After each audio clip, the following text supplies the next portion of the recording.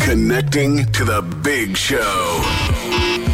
In 3, 2, 1. Government have been trying to say this has been unpredictable, but they need to be more creative and ambitious than that. I've had to go and set up a petition to try and get this over the line. I brought it to our minister, I brought it to the department. Nobody is listening. Can we just talk? Call 0818 96 96 96. Text or WhatsApp 083 396 96 96. Email opinion@96fm.ie. This is the Opinion Line with PJ Coogan On Cork's 96 FM. Now, don't be getting scared or anything. The Fire Brigade are not going on strike, but they have made a decision. You remember we covered cutbacks in the fire service coming out of the budget, the council budget, last year, when nearly 84,000 euro was cut out of the fire service budget, and this had big implications for Ballincollig in particular. Situation was discussed again at the council meeting last night. The Echo's reporting this morning. There was a motion raised by Sinn Féin, and it comes as the fire service has voted, members of the fire service have voted in favour of industrial action. Now, this is on the follow-on from the cuts announced last year in the budget. The council, I understand, refused to meet the fire service at the Labour Court, and they then balloted for industrial action. Their shop steward is Billy Crowley, and he joins me. So the council refused to go to the WRC with the fire service. Billy, good morning. Good morning, PJ, and thanks again for the opportunity.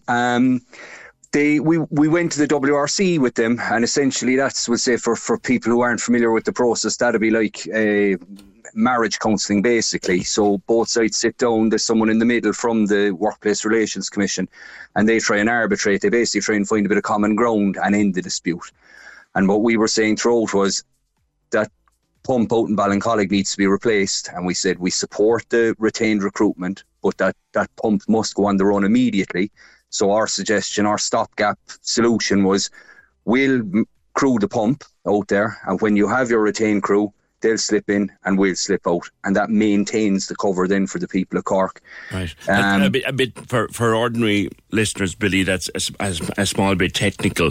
When we talked last time, there was this massive chunk of 84 grand gone out of the budget, and what that meant was that the service in Ballincollig could not be properly maintained. So you came forward to the WRC with a proposal to keep that service going, and what happened then? They refused it. That was it. They said no, basically. There wasn't any reason or rationale behind it, so we weren't able to essentially kind of talk through it and see could we reach a solution. Right. So we got nowhere essentially with the WRC, so we said, right, we'll have to go to the Labour Court on this and let the Labour Court judge it, and they refused to go. So they went to the WRC, the marriage counselling, as you say, and then there was a decision by you guys to go forward to the Labour Court, and the City Council refused to go to the Labour Court with you. Absolutely. Wow. Because the Labour Court, correct me again, it's a few years since I worked on industrial relations as a journalist, Billy, and some stuff has changed, some stuff have not. Is a finding of the Labour Court binding or not? It can be, depending on which section of the Industrial Relations Act it's taken on. Again, it's kind of technical stuff that I kind of zone out, but it's a powerful body. It can be, depending. It's a powerful body. It is. It's the court of last resort when it comes to industrial relations, and it's to stop this kind of carry on, basically. Yeah. And the City Council refused to go there to seek its arbitration. So then you guys took a ballot. Yes. And what was the outcome of that ballot? The outcome of the ballot was 97% in favour of industrial action and 80% in favour of strike action. Now, and this is what people are going to be sitting looking over their morning tea going, hang on a second here. Are the Fire Brigade going on strike? I can understand the concern. At the moment, we do not plan to. However, we have to be able to resolve this dispute. And what we're calling on now at this stage is hopefully would say through yourself and the Examiner and other media and social media outlets, that somebody at a higher level will step in and say, look, this cannot continue.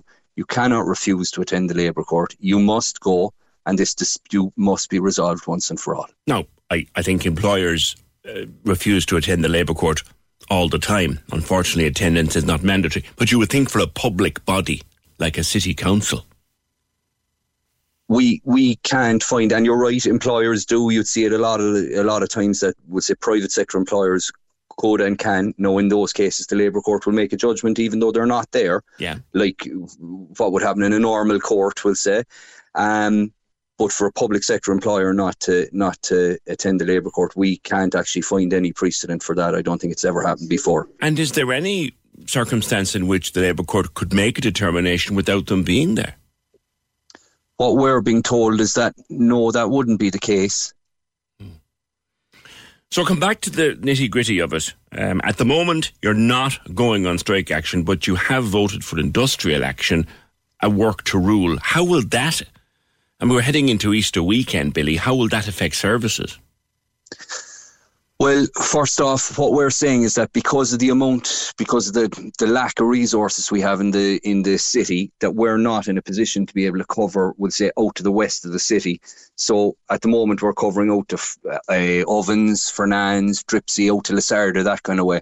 That what we're saying is that we won't go out beyond the city bounds now. So the city bounds, we'll say, ends out to the west, out by the EMC flyover, people will be familiar with. We're saying we won't go any further west than that. This is the new city bounds. Are you obviously willing to work within the new city bounds? Oh, absolutely. Yeah, that's our area, and we won't leave the people of the city without cover. But what we're saying is that if we go out to Lisarda or Dripsey, by going out into the county, we are leaving the people of the city without cover. I see. And up to now, before you start doing this, the lack of resources, how is that affecting you as we speak before you take any action? Well, to give you an example, we had a fire over in UCC last week. Not last week or the week before. It was, again, widely publicised. We have, as it stands now, we have 3 fire pumps in Cork City. We sent all 3 fire pumps to that call. If it was Dublin, there would have been 7 pumps sent to that call. So that'll give you an idea of resourcing in Cork City. Right. A fire pump is basically an engine that can run the whole show, correct? Exactly, yeah. So you'd have an officer in there, a fire officer, to supervise it, because just to make sure everything's done right. And then you'd have a driver and you'd have 4 firefighters in the back. Billy, I'm going to ask this question. It's probably speculative and it might be slightly unfair, but if we had to implement a major city emergency plan right now, and you know how rarely that happens, thankfully, if we had to implement a major city emergency plan right now, do you guys have the resources to do it? We do the best we could. I know you would. That's not asking. Yeah. I know every last one of you would sweat their last drop to do it. I know you would. But would you have the resources to do it to full effect? Honestly, no. Yeah. We do the best we could, but we wouldn't have the resources that we should have. Billy, if we had another, it wasn't a major emergency, but it was a damn nasty fire. If we had another Douglas Village fire, would you be stuck? We would, but even at the Douglas Village fire, you look at what came in, we'll say, surrounding county towns sent stuff to it, and that they bailed in, but that left. If something else happened, if when Bandon were above in Douglas, if something happened between Cork and Bandon, they would have been without any fire cover. So you're stretched to the limit as it is. And remember, it's not just fires that you go out to, it's rescues, it's car crashes, it's all that kind of thing. It is. We had an incident there last week, again, widely publicised, where somebody was in the river, and we sent our rescue unit over there, which is the one with the kind of hydraulic arm on the back of it for lifting people in and out of the water. And that's only got a crew of 2. Because it's kind of a specialist bit of equipment, and they were the only people at it. So one of those 2 guys put on a suit, a river rescue suit, and jumped into the water to keep that person alive, and was in the water for 10 minutes waiting for a fire pump to turn up. And initially it was a pump from Carrigaline was on the way to come up to Morrison's Island, which is ridiculous. And we were able to free up a fire pump that was at another call to try and close that get there sooner, basically. But that guy was in the water for 10 minutes holding on to somebody. Good God. And that's a relatively routine call. Yeah, that's bread and butter stuff. Everybody who's living in Cork has at some stage seen us over at the river. It's bread and butter stuff. It's stuff we do quite regularly, and it's stuff that we were well resourced to handle prior to the city boundary extension. No, we're just stretched too thin, and you can only stretch something so far, and then it's going to snap. Billy, you are the people who run in when the rest of us are running out. What's the mood like among your colleagues right now? People are disappointed. People saw the boundary extension as an opportunity to increase the numbers in Cork City Fire Brigade. Like, numbers haven't increased since 1975, which is farcical realistically when you look at increases everywhere else in the council, in the HSE, everywhere else, and we're still static. So people were there was a buoyant mood with that. We saw it as you know, things are going to change. We're going to get bigger and better and stronger. And then that didn't happen. And then when Ballincollig was closed, it took another dip. And then when council refused to go to the Labour Court, it took another dip. Like, nobody wants to be going into work facing into industrial action and facing into ballots and picketing and refusing to do certain things. People just want to go into work, do their job, get on with it and go home safely, you know. But our problem is it's the safely. If we keep operating this way, something's going to happen, definitely to a member of the public, and if not, to one of our members here, one of our guys. And lastly, Billy, and the work to rule kicks in Friday at 9 o'clock. I know there'll be some pickets outside City Hall on that day. If I call 999, will I get the help I need? We'll do our best. And that's the best I can ask of you. Billy, thank you very much. That's Billy Crowley, the shop steward from Cork City Fire Service. We have a industrial action about to begin at the fire service because the City Council, a public body, refused to engage with the industrial relations mechanisms of our state. These are the facts. WRC, you go and you talk, you seek and you thrash it out. If the WRC doesn't reach a deal, it goes to the Labour Court. Fire Brigade said, no, we're not happy, we're going to the Labour Court. Council said, off with you, we're not going. A public body in this state, a major public body, Cork City Council, has refused to engage with the industrial relations mechanisms of the state. Where does that leave us in 2022? Can we just talk? The Opinion Line on Cork's 96 FM. With the Cork City Marathon, take on your next challenge this June by running solo or with a team. Register at corkcitymarathon.ie. Every year, you join us to support a very worthy cause. And each time, we're astonished by your amazing generosity. If you need a light to shine it, I'll be there. The Cork's 96 FM Giving for Living Radiothon returns May 26th to 28th for Cork Cancer Services. And I'll be there. And once again, we're asking you to include us in your diary. Include us in your diary. I'll be right. Start thinking now about fun ways to fundraise. You could also host a coffee break or fill one of our change collector boxes. I'll be everything you wanted. I'll be there. The Giving for Living Radiothon, supporting Cork Cancer Services, May 26th to 28th. Only on Cork's 96 FM. It goes without saying that we did ask City Council for a statement. We're still awaiting that. If we get it, we'll bring it to you before the end of the show. There's an amount of face. Industrial relations always work out. Everything is eventually resolved. Everything. But you have to make sure that nobody loses face in the process, either side.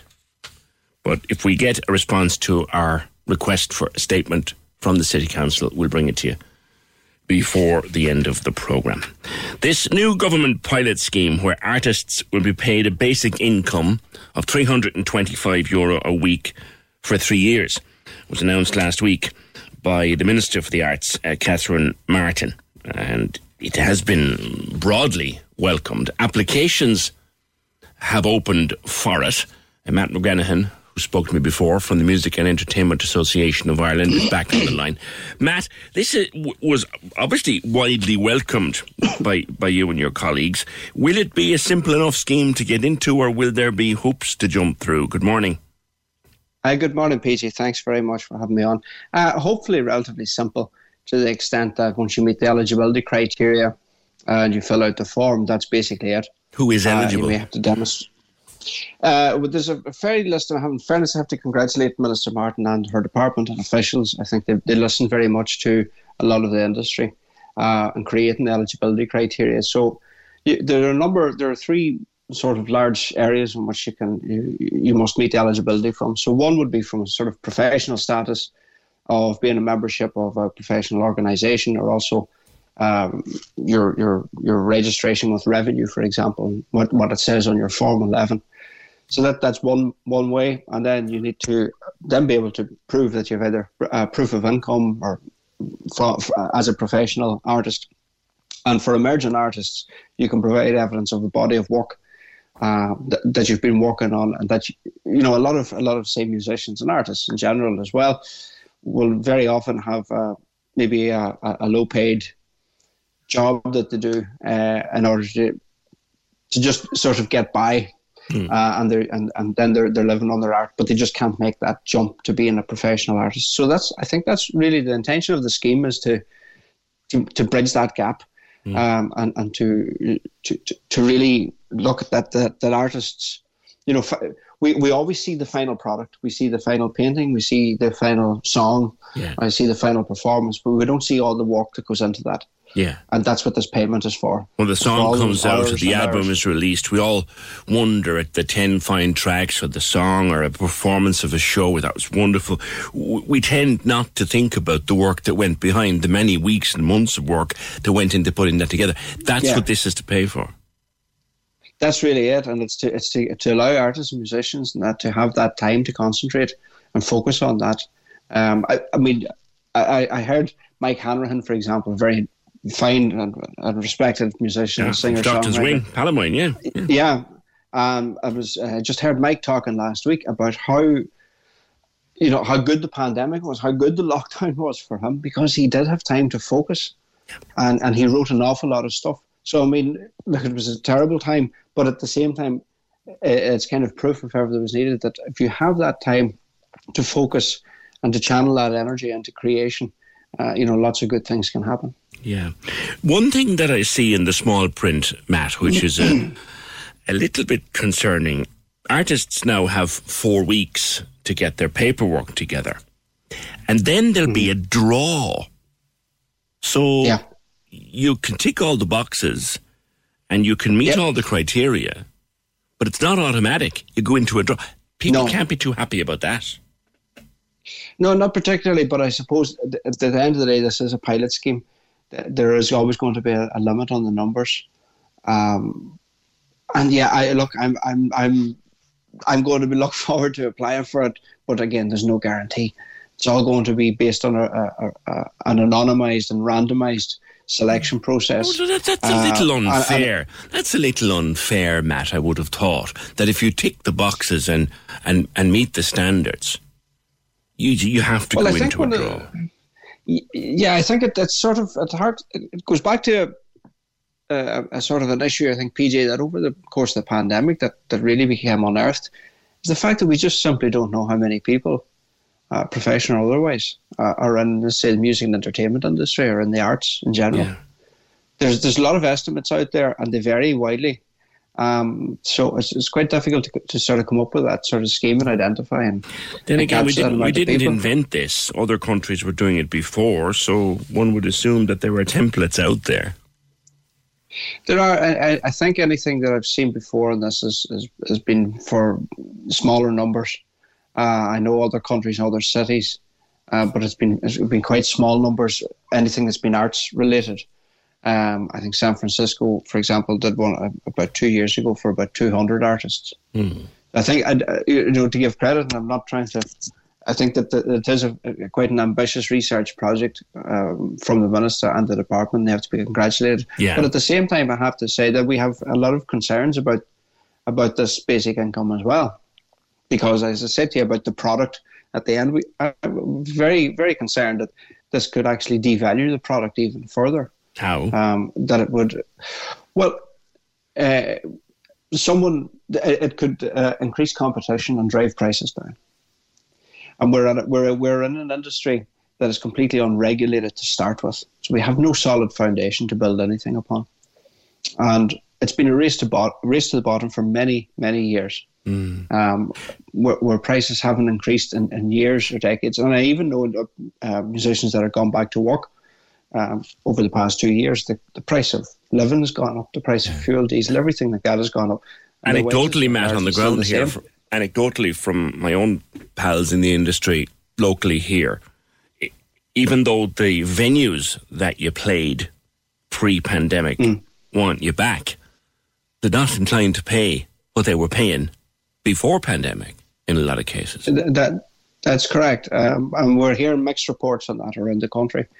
And that's my fear. I mean, if you cast your mind back to remember the artist tax exemption introduced by Charlie Haughey, and so there was always this perception out there that sure, artists don't have to pay tax, and that musicians or artists don't pay tax anyway, and that's just simply not true. Majority of people that are working professionally in the industry are doing that. They are professionals, but there's that perception that's out there, and our concern is that perception is going to be out there now. That if a guy goes, "Actually, you're probably getting that 300 odd quid a week anyway from the government," so I'll, instead of giving you 150 quid for doing a gig or 200, drive the price down. But also, so you'll have external devaluation of it, but internal, because if you have just take, for example, two one-man bands, two singers that play in pubs, one's getting this and the other's not.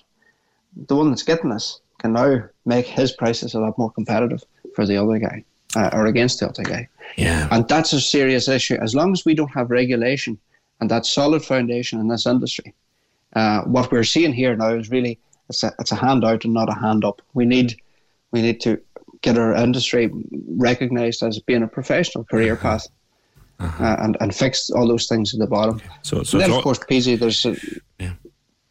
there's a massive issue also as well for artists with disabilities. Glaring discrimination involved in that. That if an artist without a disability receives this payment, as I said to you, that €325 a week is to fund those hours of the work that we don't see, the unseen work that goes into creating art and creating the final product. But if an artist with a disability receives this funding, they will be penalised with their disability allowance or the blind pension. And so they're going to have to use most of this money to fund the cost of their disability, which is estimated about anywhere between 8,000 and 13,000 a year, just as a start. So they're already starting on an unequal. So for argument's sake, Matt, a musician, professional musician who happens to be blind and claiming, quite legitimately claiming a payment for being blind pension, pension, will lose that money if they claim this. Yes, they will lose, not all of it, but they will lose maybe 90 or to €100 or more, depending on their own circumstances. Everyone's circumstance will be different. They will lose that. They may end up losing their medical card, may end up losing all these other things. God. Okay. This has been identified a long time ago. The basic income for artists has been treated as income, has been treated as self-employed income from the purposes of social protection, which is fair enough. Because it means then, as an able-bodied person or someone like myself, if I managed to get it, I couldn't claim the job seekers as well at the same time. Because that just wouldn't be fair. But I think we need a bit more nuanced than that, though. It is. More nuanced. It really is. Okay. And what MIA called for in its budget submission last year, was to actually create a pilot scheme for artists with disabilities for a few years to just test what it would mean for them if you had no income limit on their earnings per week. All right, listen, leave Colin, we're asking for the Minister to do that. We leave it there for today. It's a great scheme. It's very, very promising and being broadly welcomed, to be fair. But there are holes in it. Only 2,000 people will actually get it at the end of the day, no matter how many. Thank you, Matt. No matter how many actually tick all the boxes and qualify, only 2,000 will actually get it. There'll be a selection process. But then if you happen to be drawing disability and you get this, your disability could be affected. If you have a medical card and you get this, then your medical card could be affected. So, great idea, lads, but by the sounds of the musicians, not all it's cracked up to be. We'll see where it goes. Experience Ed Sheeran twice in Cork and Paris. With Blackpool Shopping District. No gimmicks, no notions, no paid parking, just shopping. It's what they do best. Yeah. Cork's 96 FM. He's one fella who'll never need that assistance anyway, fair play to him. And Cork's 96 FM, of course, loves Ed Sheeran, and to celebrate his return to Leaside, we got a doozy of a competition. We're going to send you and a friend to see Ed, not once, but twice. We'll send you to Páirc Uí Chaoimh on April 29th. Then, once again, in July, 30th of July, you will go to see him, you and a friend, in the City of Love, Paris, France. So you're listening from next Tuesday, April 19th, and when we play an Ed Sheeran song during the day, you need to text or WhatsApp for your chance to win. You'll win flights, accommodation, spending money, tickets, the whole kit and caboodle to experience Ed Sheeran twice here in Cork on 29th April and in Paris in July. And it's all done with Blackpool Shopping District. No gimmicks, no notions, no paid parking, just shopping. It's what they do best. And it's only on Cork's 96 FM. Can we just talk? The Opinion Line on Cork's 96 FM. With the Cork City Marathon. Take on your next challenge this June by running solo or with a team. Register at corkcitymarathon.ie. Cork's 96 FM. Now, Caoimhe, you got in touch with us the last couple of days to looking for our assistance, so we're quite happy to try and help, but then you got sorted elsewhere. You were looking for a DJ for an event, but eventually you found one. But we said we'd have a chat with you anyway, not so much about yourself, but about your dad and about what the whole family is going through at the moment. I was reading about your dad, Peter. He's struggling very much at the moment with cancer. How is he? He's not too bad. He's been in hospital now the past 5 weeks. He came out now on Saturday. So he came out the day before Paddy's Day, but he ended up back in Paddy's Day because he was losing too much fluids. Right. So he's got a bag. Yeah. So I came on because we're doing a fundraiser for him. I'm doing a fundraising night, and I was looking for a DJ. So I contacted half of Cork, but no. And then last night someone texted me and they've offered to do it for free on the night. So that's brilliant. Yeah. That's fantastic. When did Dad get the news about cancer first?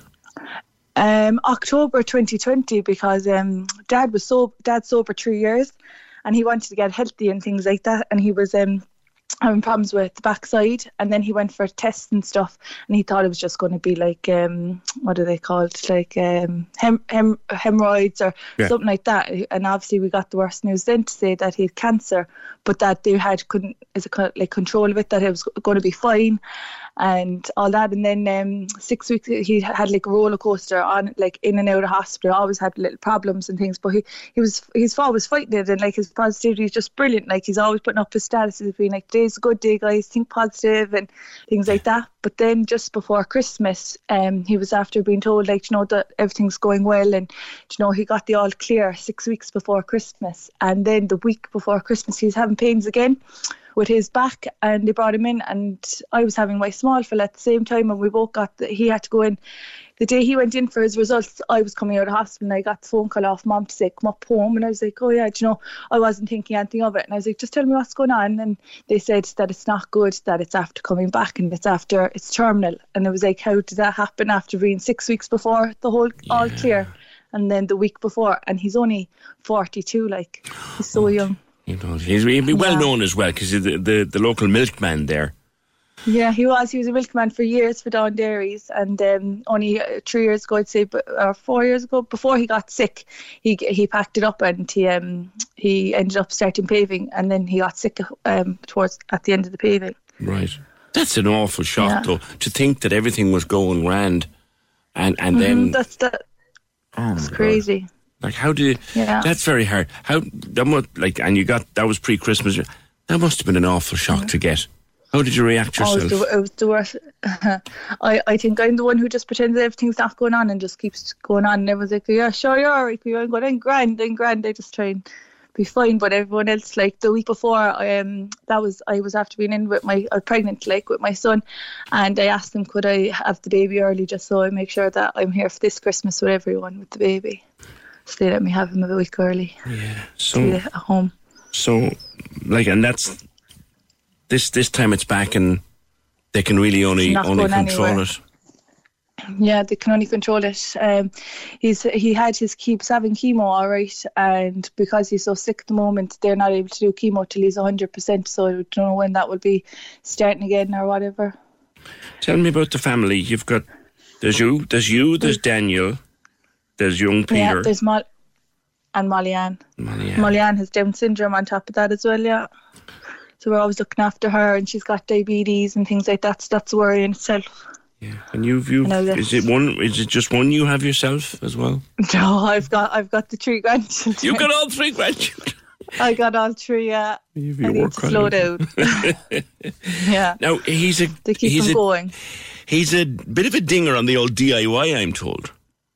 Yeah, he's brilliant. He's so good with his hands. Like, he does everything, and that's the problem. Like, he's always, he's got so much pride. He's done everything always for himself, everything. And now this time he didn't want to ask for any help. And I remember when he first got sick, I said it to him, Dad, come on, we'll get the house done. And I was like, I'll put up a page. No, Quiva, no, I'll do it myself. And then when he was been in hospital the past 5 weeks, Mom was like, Quiva, will we do it? And she was nervous to tell him then. And then we did it. And the support has just been unreal. But when we contacted him, then he was in hospital and he was like, oh my God. I'd say his pride was like, go away, but he was so happy. I'd say all the nice messages that people are sending him, the texts he's getting, everyone offering to do something is keeping him going, and it's giving him a bit of a lift because he came out Saturday and he was like, Mom, we go up now, and we're like, no, Dad, you need to rest. And he's like, I know, but I just want to go up for 5 minutes, and then trying to drag him away. We're like, yeah, you need to come home now to rest for a while, I know. But I'd say it's going to keep his mind a bit occupied. Do you get scared about the future? Does he get scared? Do you get scared? Oh yeah, I try not to think about it, to be honest. He says he worries for Molly-Ann the most because he wants to know if she's going to have a boyfriend or how she's going to get on in life. And we're all like, Dad, she's going to be fine. She's got all of us, Yeah. But I try not to think about it too much. I know. Yeah. God, he's so young. I know, that's the scary thing, to think, I just can't get my head around to think that he got the all clear, and then to get sick, or I could see him and I go, geez, he looks well, and then he'd be sick 5 minutes later, and you're like, oh my God, he looked well 2 seconds ago, and now he's sick again. He's always in and out of hospital, and that's what he kept saying, I'm going to get it done, and we're like, Dad, come on, just take a bit of help, and everyone's given so much help. It's unreal. People ringing us to say, we can come up now Saturday and we'll take a look at this and see, can we do something like this for you? Or someone we know a plumber, he's like, I'll help out with the bathroom, I'll try to do what I can do. And his friends have come along from his childhood who are like, I can do this and I can do that, and everyone's just coming together, and it's lovely. Isn't that fantastic though? Yeah, it's brilliant. Near and far. We've got a donation and all from Australia, all the way from there. Oh, crikey. Yeah. So it's brilliant. All right. Well, look, he's a bit under the weather at the moment. Hopefully he'll be back in good spirits soon enough. Yeah, hopefully. All going well. Tell him we were asking for him. I will. Thanks so much, PJ. And I hope it all works out well for your fundraisers and everything else. And whatever the future holds, I know you'll handle it as a family. Thanks very much for being with me today. That's Quiva, 24 years old. Dad is only 42, Peter, and thought he had the cancer licked and got pains before Christmas, and now it's back and it isn't going anywhere. That's the most horrible, horrible news. There's a GoFundMe there if you want to go looking for it and want to help out. 0818 96 96 96. It's tough on any family. Right, great to see a start of support for the arts, says this. But what about the musicians who don't play live, use tracks and pretend to play? How is it fair to allow them get this grant when they've not earned the hours and hours put into practice and learning this skill? Not entirely sure what you're getting at there or who you're getting at there. Joan from Ballincollig. I know many artists who sing to backing tracks, and they're damn good at it, and they're bloody fine singers, and they work very hard to perfect their vocals and their interpretations of songs. I hope you wouldn't be suggesting that they're not artists in their own right. Thank you, Joan. 0818 96 96 96. On the fire brigade, a disgrace by Cork City Council. This is the decision not to go to the Labour Court. Who's paying their wages? I hope the public will get behind the fire service.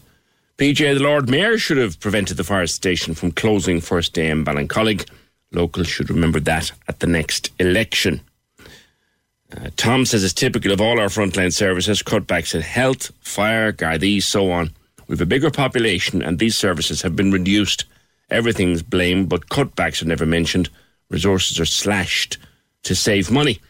Kevin, how can you have cuts to an emergency service, any service, in a growing population? Can anyone answer that question? Kate says, I remember the time of the Manx Air incident, they were really stretched that day. There's an awful perception that they sit around waiting for a call out, but they're involved in all kinds.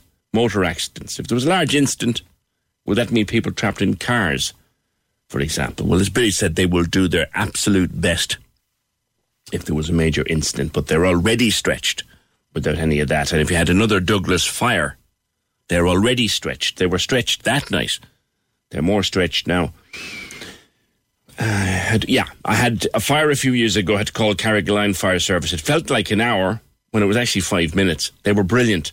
The fire service is the most essential in the country. If salaries and service is not the optimum best, then these excellent personnel will be lost to other industries. 0818 96 96 96. Am I going to Don? I am. We were talking about Harbourview Road yesterday. This was another bizarre little council quirk that 2 years ago the councillors for the area divvied up 25 grand of their ward funds to pay for traffic calming measures on Harbourview Road. And 2 years later, nothing's been done. And all that the council seems to want to do is give the money to consultants to come up with ideas, when in actual fact you'd wonder why they haven't got engineers of their own to do these kind of things. Residents are getting edgy up there. Don O'Sullivan from Impact Our Community Matters. Edgy is one word, isn't it, Don? Good morning. Good morning, Peter. To put it mildly, yes, indeed. We got news there that Cork City Council were putting a proposal forward at a council meeting to spend the €25,000 that was ring-fenced to implement infrastructure on Harbourview Road. And then it turns out, now in fairness to the councillors, they put it back to say, look, okay, we need to look at it and we're not in favour of it. But the council were fairly adamant on getting a survey on the road. Now, when we started out originally 2 years ago, and we were delighted to hear the news of the ring-fenced money. But before that, we were after having our protests and organising with the residents, and we carried out surveys of our own. And during the pandemic, we met with David Joyce on Teams, two representatives from the Impact Group, myself and Valerie, and we done a PowerPoint presentation to David Joyce outlining the surveys. The surveys were part of car counting. So one Friday evening in the afternoon, we had just a clicker and we counted cars for 15 minutes. We got 285 cars in the 15 minutes. So you do that by the 15 minutes. And there was over 1,100 cars on a Friday afternoon. You know, so that's all day on a Friday. It's a busy day Friday, but, you know, you could take 10% off that from Monday to Thursday, Saturday and Sunday. We also continue done up online surveys. What would you like to see? What infrastructure? Tabletop ramps, speed bumps, you know. Now, in fairness, they gave us 2 speed responders. So if you're driving up and you're doing 50 kph, it'll flash green and say thank you. But if you're going over that, now we've noticed that we're doing 85 kph, some cars, you know, in a heavily built up area, and 85 kph in a 50 kph zone with, we have 2 schools. So you have Terence McSweeney's and you have St. Mary's on the Hill. You know, so it is busy in around lunchtime, afternoon. So, you know, something is going to happen. There may be another fatality, but we can't understand, and the residents can't understand of why they want to do this survey and give away the €25,000. You've done it for them. Yeah, we did it. We did the work. We done all the groundwork. Because, you know, PJ, when this was kicking off, when with Kimberley and the other incidents, near fatalities and things, you know, we said to ourselves, okay, well, let's do this right. You know, we're not going to be wanting for anything. You know, we're going to have our homework done in the background, and we did all that. Now, we done that over a period of months. So we said we'd have everything, all our I's dotted, T's crossed. That, you know, we were going in there pre-armed to say to council, okay, we're not just anybody here. You know, we know what we're talking about. And as I said, we presented a PowerPoint presentation to the engineer and David Joyce. They thanked us. They said it's fantastic. And we were delighted then with the news of the 25k, you know. And they want now, the council, my understanding is that the council now wants to take the 25 grand divvied up by the local councillors from their ward fund and pay someone else to do exactly what you've just done.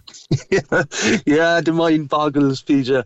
And you know, as I said, you know, we did a damn good job in it, you know, to represent the residents and represent the people. Okay. The people they'd probably come back and say, look, Don, with all due respect, you're residents, you're amateurs, you're not surveyors, and you'd accept that, but you've got data.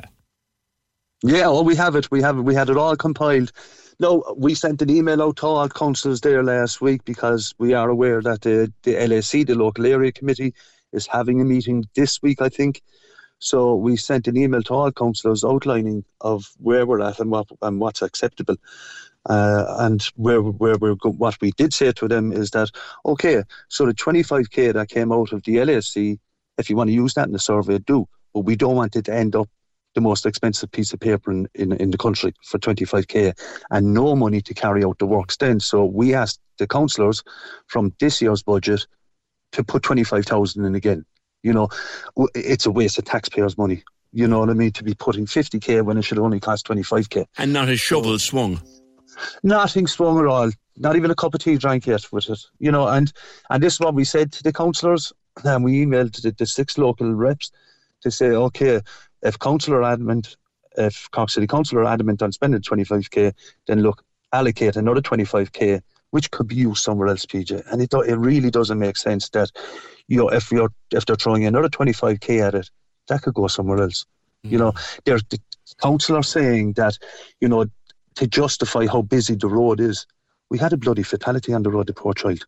You know, and they're saying that it's not that busy. And we're saying to them... McNugent was telling me yesterday there were 2 other accidents at the weekend. And if you're telling me... in 72 hours. If you've got 1,100 cars on a Friday going up and down, the law of averages means you're going to have more accidents. And the law of averages there means that at least 1 or 2 of them are going to be serious. And yet they're spoofing about what to do with the money. It's as obvious as the nose on our face, PJ, that it is going to happen again. And, you know, I think where we're going now, I think is that we met residents there last Tuesday evening from Beara Drive, because that's a hot spot as well now at the moment, because there's 2 incidents happened there already. When cars are coming down Harbourview Road from SuperValue, there is a blind spot there of where they're trying to get out. So we met the residents there on Beara Drive and Beara Avenue and Ardmore Avenue, and they're willing to come back with us now. So what we're doing is that we're waiting for the LAC meeting to be over, see what the conclusion is going to be from that. But we will be intensifying the protest. We had protests. We had protests on Kilmore Road, Harbourview Road, Courtown Drive, and the people were out with us. And in fairness to them, they rallied together, because it's not just Harbourview Road, it's the whole greater area of Knocknaheeny and Hollyhill. So what we're going to do is that we're waiting for the report on this to see if the allocation is going to be made, which I don't see the sense of throwing another 25,000, which that 25,000 McNugent was just on to us there. McNugent was just on to us there saying he will propose further funds to go forward towards traffic calming. But again, it's more taxpayers' money, good taxpayers' money thrown after bad, and not so much as a bucket of concrete mixed. And as you said yesterday, I missed your program yesterday, but I listened back on the podcast, and you were saying, to ask the question. And I think those questions, and I think, look, the boys are very proactive on it. The Fiona Ryan and the other councillors. I think Fiona Ryan is the chair of the LSE, and she's they're all with us, but with the council proposal going forward.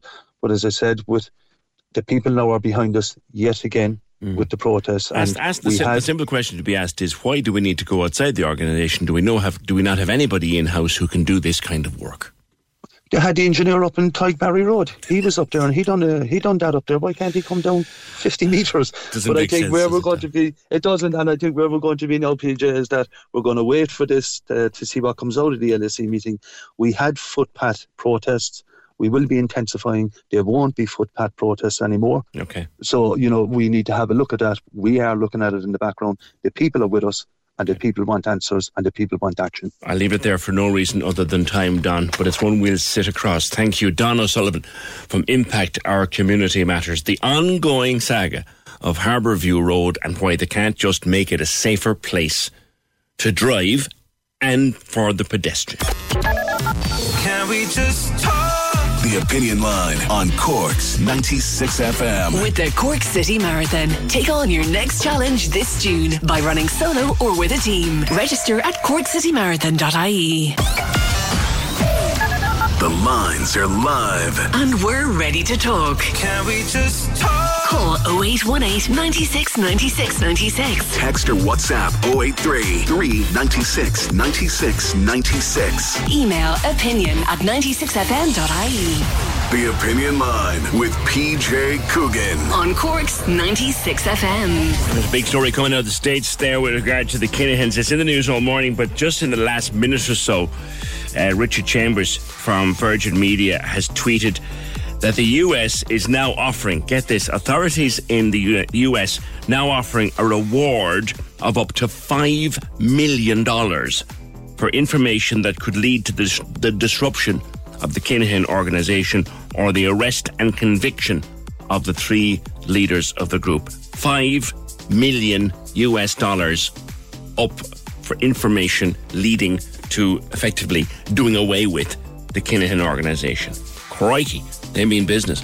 0818 96 96 96. Now, we got contacted in the last few days and weeks by a listener with a number of health issues, but one of them was vitamin B12 deficiency, which she said is causing a lot of complications and which this particular listener doesn't believe is being taken seriously by doctors. Now, Letitia Moss is at West Cork Nutrition and Wellbeing, and on the back of that communication, Letitia, we got onto your good self to talk about vitamin B12 deficiency. Is it common? Is there a lot of it out there? Good morning. Good morning. I would say it could be fairly common, especially with diets changing at the moment. A lot of people are pushing plant-based and that, and I don't think they realise where they could be losing a lot of the nutrients that are essential for health. What are the symptoms of B12 deficiency? The symptoms are, there are so many.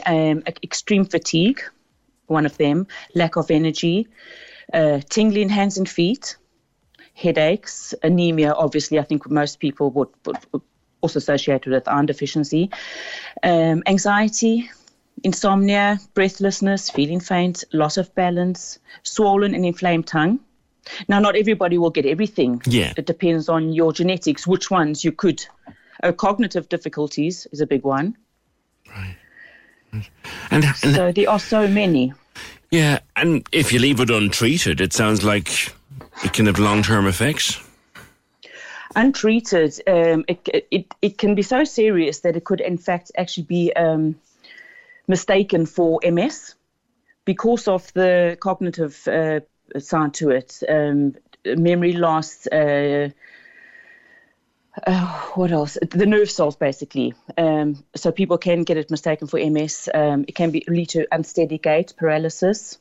It can be associated with depression and dementia, increased confusion. I've even seen a study where they mention osteoporosis Wow. Now, you can, if caught in time, you can reverse a lot of this, but if you leave it to go for too long, it could potentially become irreversible. Do you think that it's treated, our correspondent believes it's not being taken seriously by her doctors? Do you think that's a widespread problem? Oh, I can't speak for all doctors, you know. Of course. It depends. Some of them would be more into getting to know the nutritional side of things. Others might just be too busy. They've got limited time to be with the patient. It all depends if they keep up with the latest literature. Yeah. I do know of a fair amount of people that do get the B12 injections. So some doctors are aware of it and do advise them, especially when they are dangerously low. They will bring them in for regular B12 injections. Because there is a condition called pernicious anemia, Letitia, which I'm sure you've heard about. Yes. And I know a couple of people who've had it. And the solution to that is B12 injections. Yeah, so that'll be genetic. So it's for them to get it from food sources is very, very difficult. So for them, it is definitely the injection's the way to go. Whereas other people that don't have it could potentially rectify it with food. Yeah. But are there supplements you can take, or what foods would you get B12 in naturally, as it were? Well, B12, this might not be popular with a lot of people, but basically organ meat, especially beef liver, is very, very high in it. Other animal foods and eggs and dairy, shellfish, clams, exceptionally high. The vegan way, the vegetarian vegan ways of getting it is you could get it through cereals, which is not ideal if you're following a healthy diet. And nutritional yeast will sometimes have added B12 to it, which will be a vegan source. And tempeh, which is the fermented soya bean. So there are ways of getting it in if you're following a vegan or vegetarian diet. It's just it's quite a bit more difficult. Supplement-wise, yes, there are many supplements out there. Ideally, you might want to go for something that's sublingual, which means you can take it via the mouth. It'll go into your mucous membranes in your mouth. It'll get into your system much quicker than you take it via tablet form. Yes, or there's one that you can spray on the insides of your cheeks. Okay. It's just so much easier to get it in because a lot of people would have digestive problems. So taking tablets and that, you might not get the greatest benefit from it because the digestion could be... It sounds like it's a thing that we should be far more aware of, Letitia, and if we are feeling a bit under the weather, and like you say, the list of possible symptoms is very long, but if we are feeling a bit under the weather and there is no other logical explanation, then we should look into it perhaps. Oh, definitely. The problem with it is that it might not be the first port of call with if you go to see the doctor, because it can mimic so many other things. Yeah. But generally, doctors would normally do a full blood test with the people, so it should be picked up there. And even if it's still within the parameters, even if it's on the lower end, it should still be addressed then, before it's too late. Don't say, you're still in the parameters, you'll be fine. If it's on the lower end, I would still definitely address it and try and increase it either by supplementation or by food. Yeah. If you wouldn't mind me coming back to what you said at the start about the plant-based diet, that is increasingly popular now. And look, people will take up make whatever dietary decisions they make for themselves. But what I sense from you is a kind of if you're going to do that, fine, but be very aware that this can happen. Yes, most definitely. I think we're demonising meat a little bit too much. That's just a personal opinion. It is an opinion line after all. I eat a full meat and animal-based diet. And I'm doing very, very well on it. Yeah. But, if people for whatever reasons want to do plant-based, and that is their prerogative, but they just need to be aware of where they could be missing out on essential nutrients. Yeah, and B12 being one of them. B12 being one of them, yes. Yeah. But there are ways of getting it, though. It's not to say you're not going to get it. There are ways. Just need to be more in tune with your own health. Yeah, which is important. Very important. So definitely Other than pernicious anemia, which, like you said, that's a condition that people have and gets treated, there are other forms of this deficiency. And it's worth getting checked out if you're feeling off colour, as it were. Oh, definitely, especially if you pale skin and anemia, you know.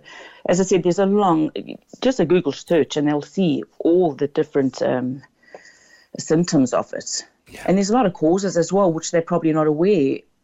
What does cause it, do you know? What does cause it? Well, alcohol abuse would be one of them. Okay. Weight loss surgery could affect it because you're dealing with your gastric symptom. You're cutting away a lot of the parts that need the B12 to be absorbed. Low stomach acid, which could be caused by proton pump inhibitors, which a lot of people are on. They get put on them and they should only be on them for very short periods of time, but they're basically just on them long term. The medication, huge one is medication, antibiotics, birth control even, anti-diabetic medications, cardiovascular medications. They all will inhibit the absorption of B12. Okay. So there's a long line of things. Genetically, obviously, which we spoke about, poor appetite, restricted intake of animal foods. But we spoke about that as well. There are other ways. The elderly people, 10 to 30% of people over 50 have difficulty absorbing B12 due to low stomach acid. Okay. As you age, your stomach acid lessens, especially then if you're on medications and proton pump inhibitors and that, you know. What would one get? What would one be prescribed a proton pump inhibitor for, Letitia? Oh, a lot of people with digestive problems, gastric acid and that, not digesting their food properly and that, and then they would think it's too much stomach acid, but sometimes it could maybe be too little and your food's not digesting properly. They have you. Is it true that if your diet is very bland and plain, and some people like that, but if your diet is very bland and doesn't have spices in it and doesn't have, strong flavours and strong sensations in it, can that affect your gastric acids? A Western diet, can that affect your gastric acids? Plain as in what kind of plain foods? I mean, you can get plain foods that are just... Not a lot of spice, more carbohydrates, a lot of sweet stuff. No, I wouldn't say about the spice. I don't think that would have anything to do with it. But you need foods that are going to get your gastric acids going, and that would be foods that your body knows from your ancestors. So a lot of processed foods would affect it, because your body doesn't recognize half the ingredients in processed foods. A lot of them are made in the lab. So those would affect your gastric acid. It could make it go down. Yeah. Foods too high in I don't want to demonize any food groups, but sometimes a food too high in grains can affect it. Yes. But everybody is different. We need to find, everybody needs to learn what their bodies. Yes. You'd often see on a health food store. Different. You'd often see in a health food store, you might see something has bitters in it to stimulate. Oh, bitters, yeah. Very, very good. A lot of bitters. There's so many different types as well that people can take. What would they be now? Are they a supplement or what are they? Yes, it'll be a herb. So A. Vogel will do, I don't know, can I say that on there? Can do a lot. Like something like yarrow. Right. Yarrows are bitters. So that's great to take with people. I have a client that has a problem with dairy, and even though I advise her, you've got a problem with dairy, don't have dairy. But there are times when she's going to be exposed to it, and she just carries the yarrow with her, and she has that before the meal. And she says it helps immensely with the digestion of the dairy. I've got you. We just had a message in on WhatsApp, Letitia, that someone who has inflammatory bowel disease can find them... the absorption. Yeah. So somebody like that, I would advise them taking something orally, a supplement orally, so go straight into their bloodstream as opposed to having to go through their digestive system. Okay. And a good health food shop, I presume, would have B12 supplements. All of them. Yeah. All of them. And bitters. Most of them are good health. It's a term I'm not hugely familiar with, bitters, but certainly to stimulate gastric acids, bitters are important. you would say? Oh, they're great. And believe me, they are bitter, but you need to taste the bitterness. So don't even try and cover it up by having it with fruit juice or anything. You need to taste the bitters because your body, will react to it, yeah. All these things. I don't like what's coming, but I know it's good for me. And another one that's come in, children with a bad diet, and look, sometimes it can be impossible to get children to eat what's right for them. Can that affect them? Myself. Can they get a B12 deficiency from that? Oh, I'm sure they could. They can get away with a lot more than older adults would, obviously. But also depending on their genetics. How their mother ate, how their grandparents ate even will affect it. How your grandmother ate would even affect your genetic makeup. And it depends on how well they start when they're born. If they're born very healthy and they've got really good, strong backup, they can get away with a lot for a lot longer. Some children might not have that when they're born. They could be born to a mother who has a few issues herself. They could start negatively, and then they could potentially have a B12 deficiency much earlier. Okay. All right. Listen, good speaking with you, and great to get the benefit of your expertise. Letitia Moss of West Cork Nutrition and Wellbeing on B12 deficiency. I was looking this up and it kept coming back to me as pernicious anemia. That's one particular kind of B12 deficiency. There are others, and they're caused by various things. Thank you, Letitia, for that. So if you're feeling a bit off on a number of levels, it could be B12 deficiency. And one thing she's pointing out there is in terms of people who are leaning towards more plant-based food. That's whatever it is for you. If that's what you want to do, grand, go ahead and do that. But be aware that you may need to boost your B12. 0818 96 96 96. Can we just talk?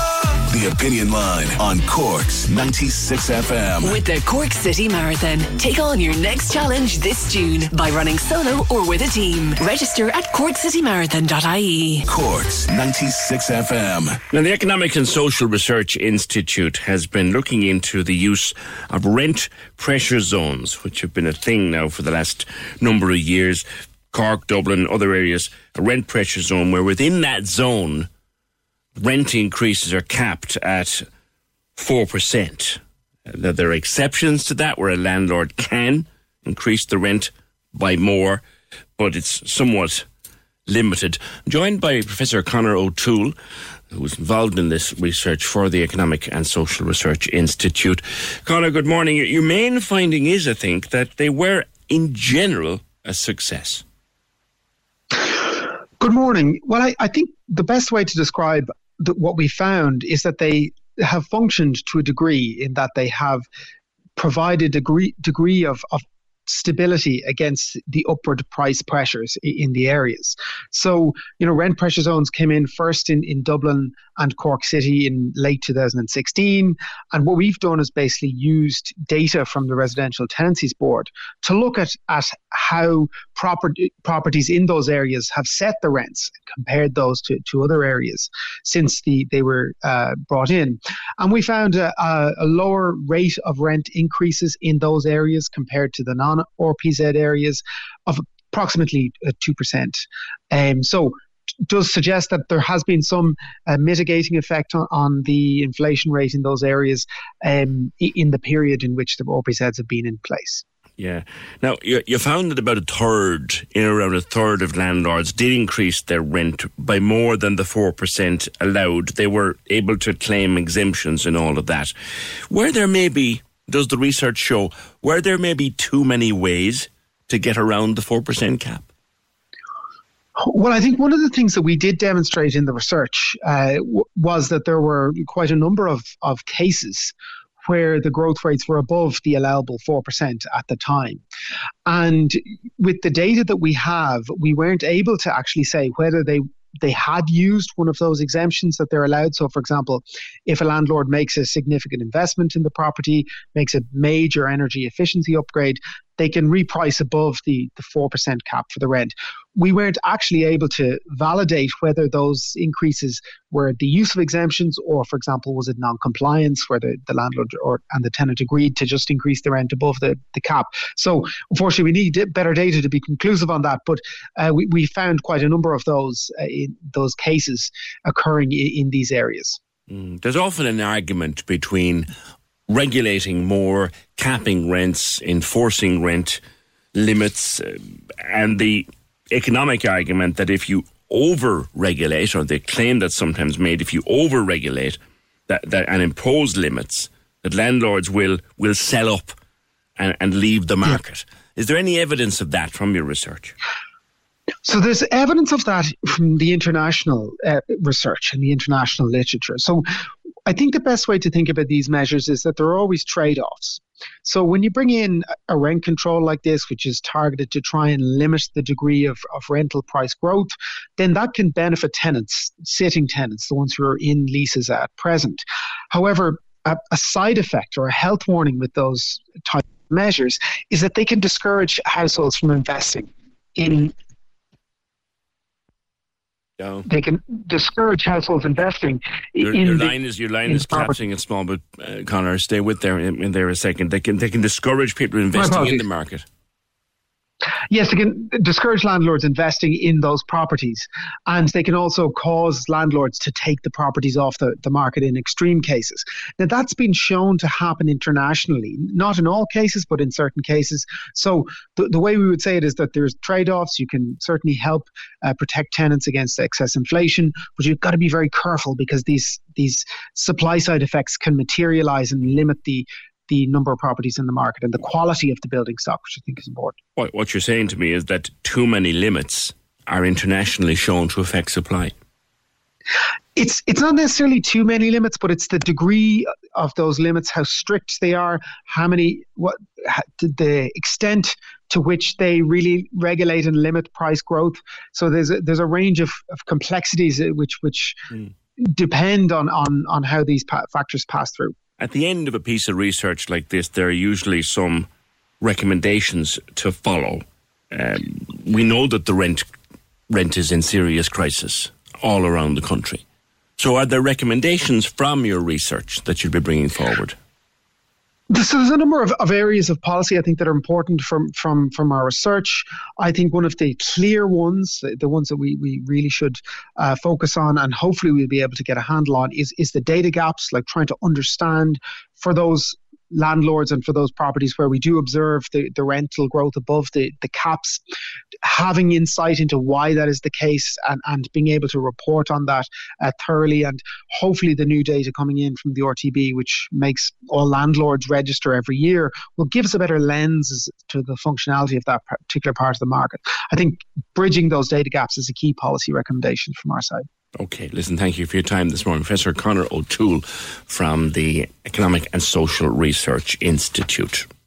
0818 96 96 96. We have, as I'm sure everyone will acknowledge, a serious rent crisis. Still, more supply, more houses, rents will go down.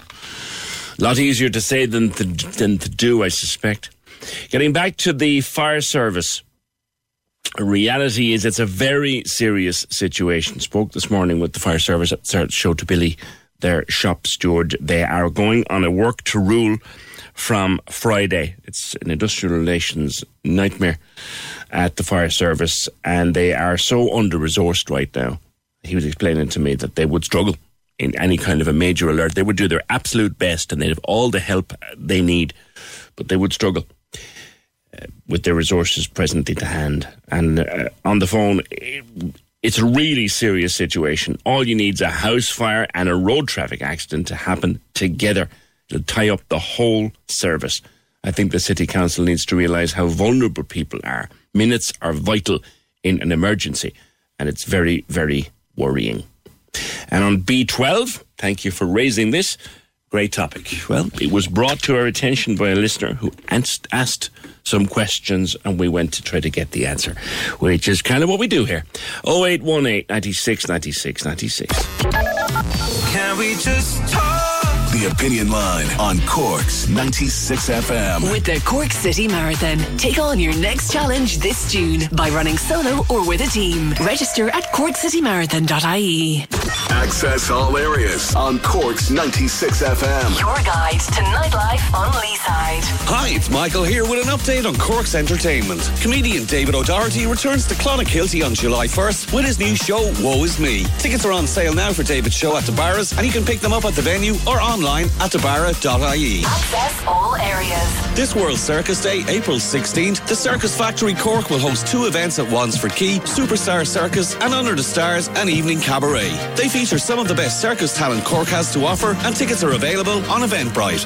Access all areas. You can contact us here at Access All Areas if you have a show, play or exhibition coming up or any live streaming events by emailing us at aaa@96fm.ie. Access all areas. Your guide to nightlife on Leeside. On Cork's 96 FM. Sarah Bohm has written a new novel called Seven Steeples, which will be launched in the city this evening by Billy O'Callaghan.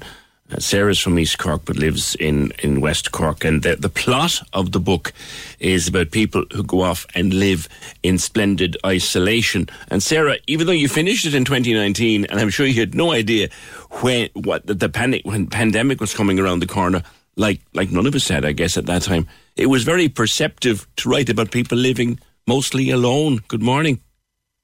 Good morning, PJ. Thanks for having me on. I obviously couldn't have foreseen what was coming. And after I'd finished it, I was sort of editing it, the way it takes ages between a book being finished and a book being published.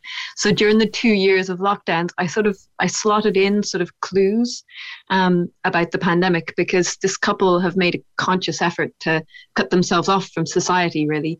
And so I wanted to perhaps suggest that something massive had happened in the world whilst they'd been cut off, that hadn't fully dawned on them, So the pandemic sort of became a part of it, but you're absolutely right to say it wasn't inspired by it. Did you rewrite bits to take account of a pandemic?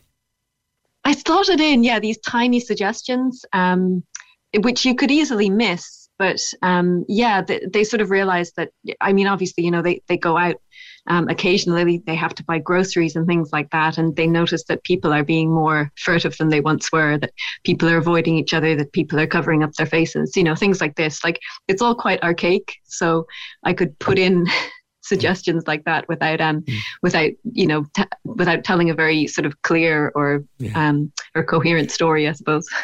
What was their the couple, Belle and Sai, I hope I'm pronouncing that correctly, were away to live with their 2 dogs in a rented farmhouse beside a mountain.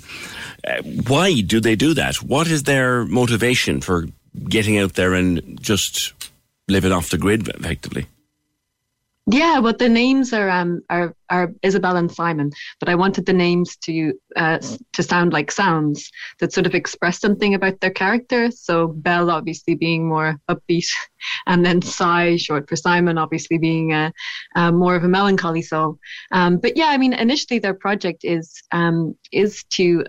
Both of them met in Dublin and were living and working in Dublin, and they decide that they want to cut themselves off from the world of other people. Essentially, they're misanthropes, and the best way of doing that is to move to the countryside. It's based loosely, of perhaps not the way to put it. It's true and it's not true. So my partner and I did move from Dublin about 11 years ago now, right. But obviously we didn't have this sort of extreme goal to isolate ourselves. So all of my books are kind of like taking the basis in reality and then stretching the truth into a better story. Like, what was your own motivation to move out of Dublin and down into West Cork? God, hilariously, it was rising rents, and this was 2011. So the rents have just gone up and up and up since. Yeah. But we were able to rent initially in a little town called Whitegate, or town village, I suppose, in East Cork. Everyone knows it because of Trabolgan, generally. I used to say to anyone in the whole country, "Oh, do you know Trabolgan?" Well, Whitegate is the closest village to there. So we lived there for 5 years, and that's where I wrote and based my first novel, and we were just able to rent so much more cheaply than we could have done in Cork City or certainly Dublin City. Yeah. The relationship between the two characters, it's kind of a romance and kind of not. Yeah, this is funny. People read it differently. You know, I've seen some things written about it already that suggests it's like a wonderful love story. And yet in my mind, it kind of wasn't. The ending, which I will hold back from referring to because it's kind of a revelatory ending. Everything sort of gathers towards the ending. But I'm not sure. In my mind, I'm not quite sure whether it was a happy or sad ending. No. You know, is it a good relationship or a bad relationship? It's definitely a very close relationship. Yeah. And then I suppose it's up to how people define it themselves. Yeah. I always talk on the programme, Sarah, about the standard of writing by Irish women. I think it is phenomenally high at the moment. Yeah, I'm published by Tramp Press, who are a Dublin-based indie, and it was founded by two women, Sarah Davis-Goff and Lisa Cohen. And my first novel was their fourth book, I think. So they're very new, but they've been a great champion for Irish women's writing. They also published Dear Ní Ghríofa, another great Cork writer. And they've also republished a lot of books by Irish women that would have been sort of lost along the way. Like I think this year they're doing Juanita Casey. They've done Charlotte, what's her name? God, I'm terrible. They've done a lot of Dorothy McArdle. Sure. Anyway, yeah, names that people can look up if people are interested. Yeah, Tramp Press just have a wonderful catalogue. Just in terms of that and other women, right? I mean, at this time of the year, I start collecting books to go into the suitcase for the holidays. And of the little stack of books that I currently have aside and downloaded to my Kindle, they're nearly all by Irish women. I just noticed this morning. Oh, are they new books? Some of them are new, some of them have been out for a couple of years. But, yeah. Okay, interesting. Yeah. This one's not a beach read. I wouldn't bring it. Oh, I'll read anywhere. Depends where you're going on holidays. I'll read anywhere. So I'll pop this on the Kindle and read anywhere. I'll read anywhere. Yeah, once I'm off, I'm reading. Sarah, congratulations on getting a book out. It's tough going for anyone to do that, and you're launching it this evening. Billy O'Callaghan launching it. Yeah, the wonderful Cork writer Billy O'Callaghan's launching it for us in Waterstones at 6, and it looks like it's going to be a miserable evening. So if anyone can venture out, I'd be so grateful. And as always, my good pal John Breen will put on a good event there for you this evening. Sarah, good luck with the book. It's called Seven Steeples. Thanks for that. 0818 96 96 96, published by Tramp Press. A few weeks back, I was talking to Kate O'Riordan, the writer of Smother, because they have been filming season 3 of Smother down the west of Ireland, down Clare, Lahinch, that way. But I was saying to her, she being from Cork, why she didn't want to do it in Cork. So I very much did, she said, but the facilities really aren't here, as in studios and that kind of thing. So they're closer to Lahinch and Clare than they are to Cork. That might be all about to change, because a major development is about to take place in Skibbereen. The O'Donnell's Furniture Factory in Skib is to be converted into a film and TV studio. Talking to A. O'Donnell and shortly to A. Dean, but to A first of all. This is a major development, A. Why have you gone about doing it? Good morning. Good morning. I suppose my sister has been involved in the film industry for quite many years now. And I suppose I started getting involved with it with the two films that were done in West Cork last year, which was Sparrow and Holding. Yeah.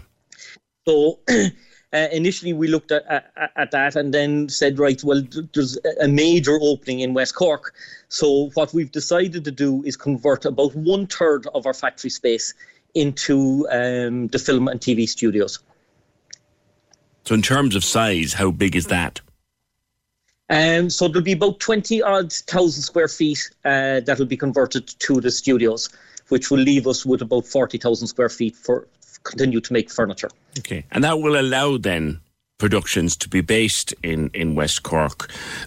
Holding, I'm watching it at the moment. It's a superb piece of work, and there is great interest in West Cork by other filmmakers like Netflix and those. So here there'll be a facility, because we kind of lost Smother to the west because the facilities weren't there. So the hope, hopefully, is to attract stuff into West Cork. Absolutely. And the whole, I suppose, O'Donnell's have been very green in their approach to manufacture, and we'd hope to carry that over and have a really green studio as well, so that it gives an extra string to our bow and makes it even more attractive to the film industry. There must be a colossal amount of work involved, though, in converting a factory. Absolutely, there is, but on the same hand, we have a building and it's standing, where, if you're starting from scratch, obviously that's a way bigger task. How long will it take? I suppose if we pull out all the stops, you're talking about weeks, Really? not months. Really? So it could be fit, like this is the springtime, it could effectively be fit for stuff to move in and production to start there before the end of the year? Absolutely. Wow. Stay there. Bring in Aideen. You're involved in the industry, as A said.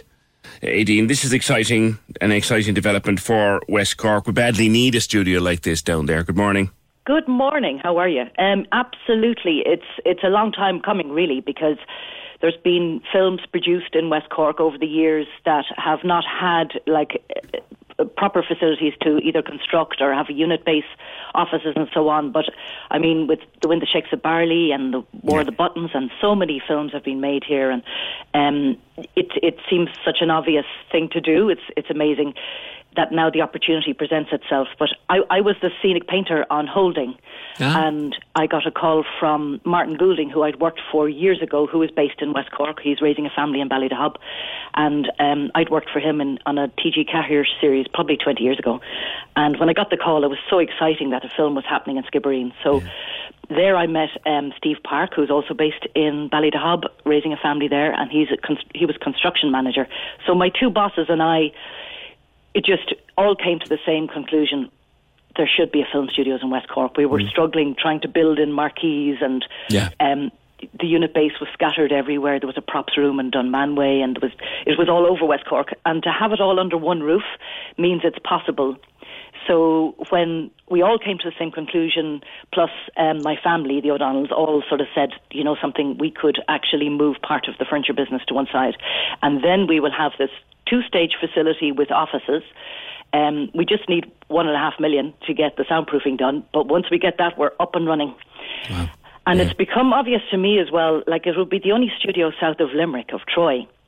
Yeah. And also, I've just read in the papers in the last couple of days that 300 million has been approved for studios in Greystones, which is only 6 kilometres from Ardmore. That's a 10-minute drive.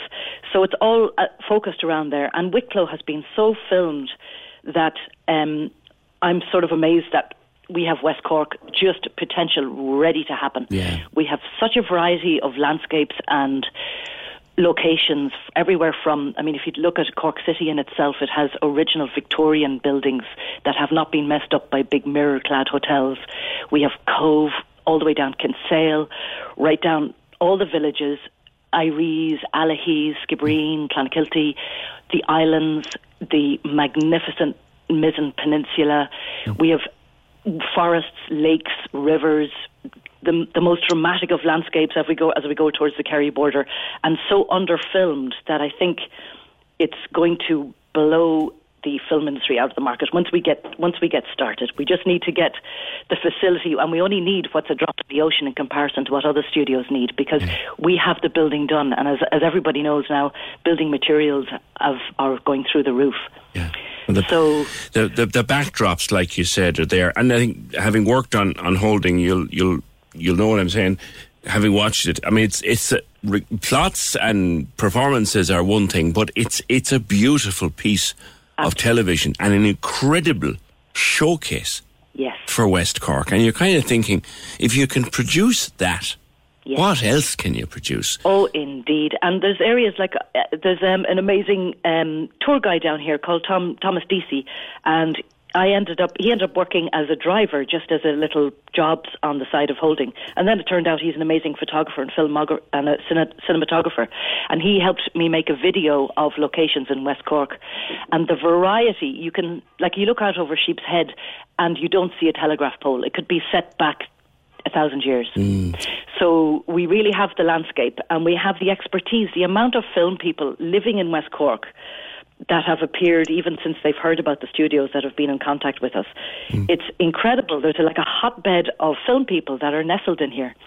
So the idea that we could work from home, like I know that from Martin and Steve's point of view, they had to leave their families all the time to work, so that we could actually focus our energies here, stay local and raise our children, and present massive training and job opportunities, because the film industry has so many areas that people can seek employment. Like every crew is upwards of 200 people.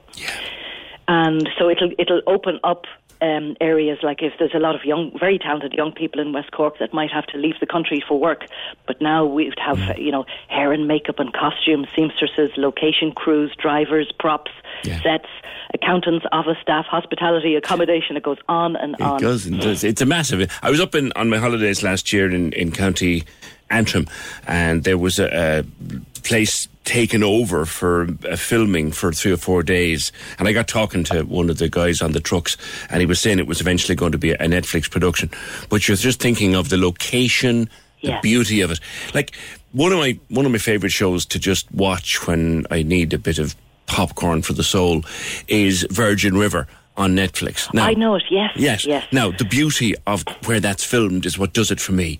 Yes, Netflix are going to eat West Cork up. Oh, completely. And the fact is, as my brother was mentioning, we have a green underpinning ethos to our approach. So we're going to be looking at alternative energy and we're going to make it the greenest possible. Installation will be environmentally conscious. And Netflix now will only want to shoot in green studios. It's their new... it's their new guideline. And from this baby was born, this whole idea only came about last August, and I mentioned it to Christopher Sullivan, our local politician, and he's been on board 100%. And of course the green ethos also he highly approves of, being environmentally aware himself. So what we just need now is a nice big juicy grant and to pay for the and then we'll be up and running. And as Ao said, we could do it within weeks if we got the go ahead. It's so exciting. It really, really is. I can't wait to see it when it's open. I really can't. Yeah, no, we'll have an open day. We'll invite you all down. But what we just need to look at now is just gathering local film crew, getting a nice big crew list, and that's also as some local Screen Ireland people were saying to us is gold. If we have the crew on the ground, we'll be looking at forming an extras company, so there'll be a lot of opportunities for young people that want to get into acting, and then we'll have job opportunities, and we've already commenced training. So there's already Stan, our locations person, is already been training people up in areas of filmmaking, and I've been looking at trainings young artists up in scenic painting, and we have a games developer, a young fella, Fionn Newell from Sherkin Island, and he's already developing a game which will be based on the West Cork landscape. Crikey. So as regards putting us on the map for tourism, and the accommodation is available, and Sir David Putnam is giving us some mentoring in the area as well. So it's he lives down there, doesn't he? Yeah, he only lives about 10 minutes from the studio. Listen, this is gold waiting to happen. I just know it is. 100%. I just know it is. Aideen, thank you very much. And A. O'Donnell, before that. The O'Donnell's Furniture Factory, partly to be converted into a film and television studio. The potential of this is enormous. Can we just talk? The Opinion Line on Cork's 96 FM. With the Cork City Marathon. Take on your next challenge this June by running solo or with a team. Register at corkcitymarathon.ie. The lines are live. And we're ready to talk. Can we just talk? Call 0818 96 96 96. Text or WhatsApp 083 396 96 96. Email opinion@96fm.ie. The Opinion Line with PJ Coogan. On Cork's 96 FM. We'll look into this a little bit more, see what we can find out. We've had a couple of calls or a message about diesel being stolen by night from farms and dwelling houses around Knockraha and Downtown and Glanmire. If we get any more on that, we'll bring it to your attention. Diesel, sort of like gold and diamonds at this stage. Get your hands on diesel. So it's being stolen, we're told, by night from farms and dwelling houses around Knockraha, Downtown, Glanmire. Thank you for that. 0818 96 96 96. Now, friends, at the time, I wasn't a fan. But watching it, the reunion last year, and going back looking over episodes on Netflix, it does. It winds you in after a while. And you actually get to like this strange group of people, Ross and Chandler and Monica and Phoebe and Joey and Rachel and all that. Now, there was the huge reunion last year, and that was like one of the biggest television shows of all time. But there is a musical, and I did not know this. There is a touring musical called Friends the Musical Parody, and it is coming to Cork at the end of April, from 26th to 30th April at the Everyman. It's a huge production, and Gunther is played by Jonathan Walker Gilland, who joins me. Jonathan, good morning.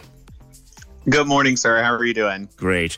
Gunther was one of the big stars of the show, massive following. So portraying him, that's daunting. It is. I mean, Gunther is famously the seventh friend, right? Yeah. So everybody sort of knows of him, but he's always this background character. And so all of his little reactions on stage, he might not have a line, but you're always going to look at him because he's always going to have a reaction to what's going on. His facial expressions. Exactly. For me personally, to be able to play him is such an honor, and especially since James Michael Tyler passed away last October, coming back, we did this show in 2020 before COVID, and unfortunately got shut down. So since his passing and coming back on stage and being able to play him every single night has truly just been a lovely moment. We are a parody. We are making fun of a lot of the moments of Friends, and it's a nice tribute. And one of the things that we've added since 2020 is a little moment at the very end in which we just sort of give him a moment and a tribute, just to say that we recognize him and we honor him and we miss him. So it's been really lovely to be able to play him once again on stage. That's so nice. It is a show that lent itself to a parody, because in a way it was a parody anyway. Exactly. I mean, there are moments that you're busting out laughing, and then there are moments that it's really sad and heart-wrenching. They're talking about a lot of what we went through in our 20s, just in general as human beings, and so those were good times and those were hard times, as I think we were all trying to figure ourselves out. But it truly was a moment when our friends were our family. So I think it's a lovely moment and time to be able to sort of examine parts of our life through either the TV show or the musical. Now it comes to Cork, Jonathan, after huge success, Broadway, Vegas, off-Broadway. Like, this is a global operation that's coming to Cork at the end of the month. Yeah, we are, just like you said, we are the global phenomenon that is Friends, the musical, that was off-Broadway, that was Vegas, that did a sold-out tour in Australia. We were doing really well in 2020, like I said, before COVID. So to be back on, to perform to sold out audiences in the UK, to see, we're doing quite a few venues in Dublin and around Ireland and Cork, and to start seeing some of these shows sell out. It's just so fun, and I'm very, like I said, honored to be able to play this on a nightly basis. As I said, I'm a kind of a strange convert in that at the time I wasn't a fan. But looking back on it now, when it came through on Netflix, and looking back at the old one-liners and the comic timing of some of it, like, it was an iconic show in itself. Hard to take it on, isn't it? It is, but at the same time, the script is really well written and sort of includes loads of these huge moments. You know, Rachel walking in the wedding dress to her returning at the very end of the series. It's including huge moments, but it's also, like you just said, it's all these little one-line zingers. So whether you're huge Friends fans and you'll understand all these little moments, or whether you've seen a couple of episodes and you'll get the big moments, it really is written for everyone. And, you know, the cast, we're not like... I wouldn't say that we're all crazy Friends fans, but we're definitely, I mean, we're watching the TV show when we're on the bus. We're watching it when we get back to our hotel rooms. It's always on. For you personally, when you said you sort of didn't watch it in the 90s, but have enjoyed it now, possibly because it's now in syndication and you can watch it back to back to back, you start to see this arc now that you wouldn't have been able to see originally when it was, you know, once a week, and then they took months and months off between seasons. So it is, I think, it's had this huge new life since the reunion, and like I said, it's lovely to be able to get on stage and play these characters again. We talked about portraying Gunther as you do, but each character, I think, to be, you know, for putting these characters before a live audience who've all, if they have been fans of the show, they've watched it and they've formed an impression in their mind of what the character needs to be like. So it's nerve-wracking, I reckon, to do it the first few times. It is, and it was. I mean, honestly, to get up the first week or so and you're putting these impressions on, and, you know, these people, all of these lovely actors and actresses that I work with are nervous, right? Because you are taking on a big challenge. But like I said, the audience has been absolutely incredible and receptive to everyone. You know, our Monica, our Chandler, our Rachel, her accent. She gets so many comments of like, you are basically Jennifer Aniston. But, you know, that's not just she just woke up one morning and had that. These actors and actresses have really worked to make sure that they are getting each line and each interpretation as close as possible. You know, we still are actors. We're not exactly who these people are, but we're doing as close and as much justice to the characters and roles as we possibly can. All right. Well, I'm sure Friends fans of Cork will be queuing up to see it the 26th to 30th April at the Everyman. Friends, the musical parody. The international touring show. Jonathan Walker-Gallant, who plays Gunther, is also one of the directors on the show. Thank you for being with us on the Opinion Line. Tickets on sale now at the Everyman. 0818 96 96 96. Can we just talk? The Opinion Line on Cork's 96 FM. With the Cork City Marathon. Take on your next challenge this June by running solo or with a team. Register at corkcitymarathon.ie. Cork's 96 FM loves Ed Sheeran, and you do too. So we want to send you and a friend to see him twice. Parky Queeve, Cork on April 29th. Then, once again in the City of Love, Paris.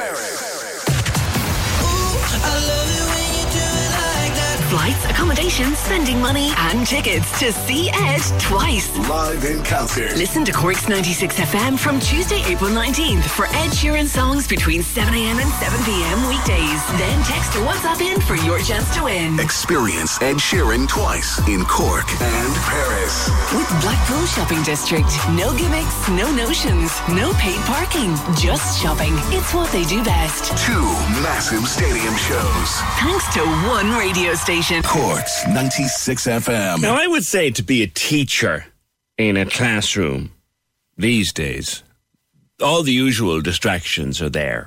But the blasted mobile phone has got to be the worst.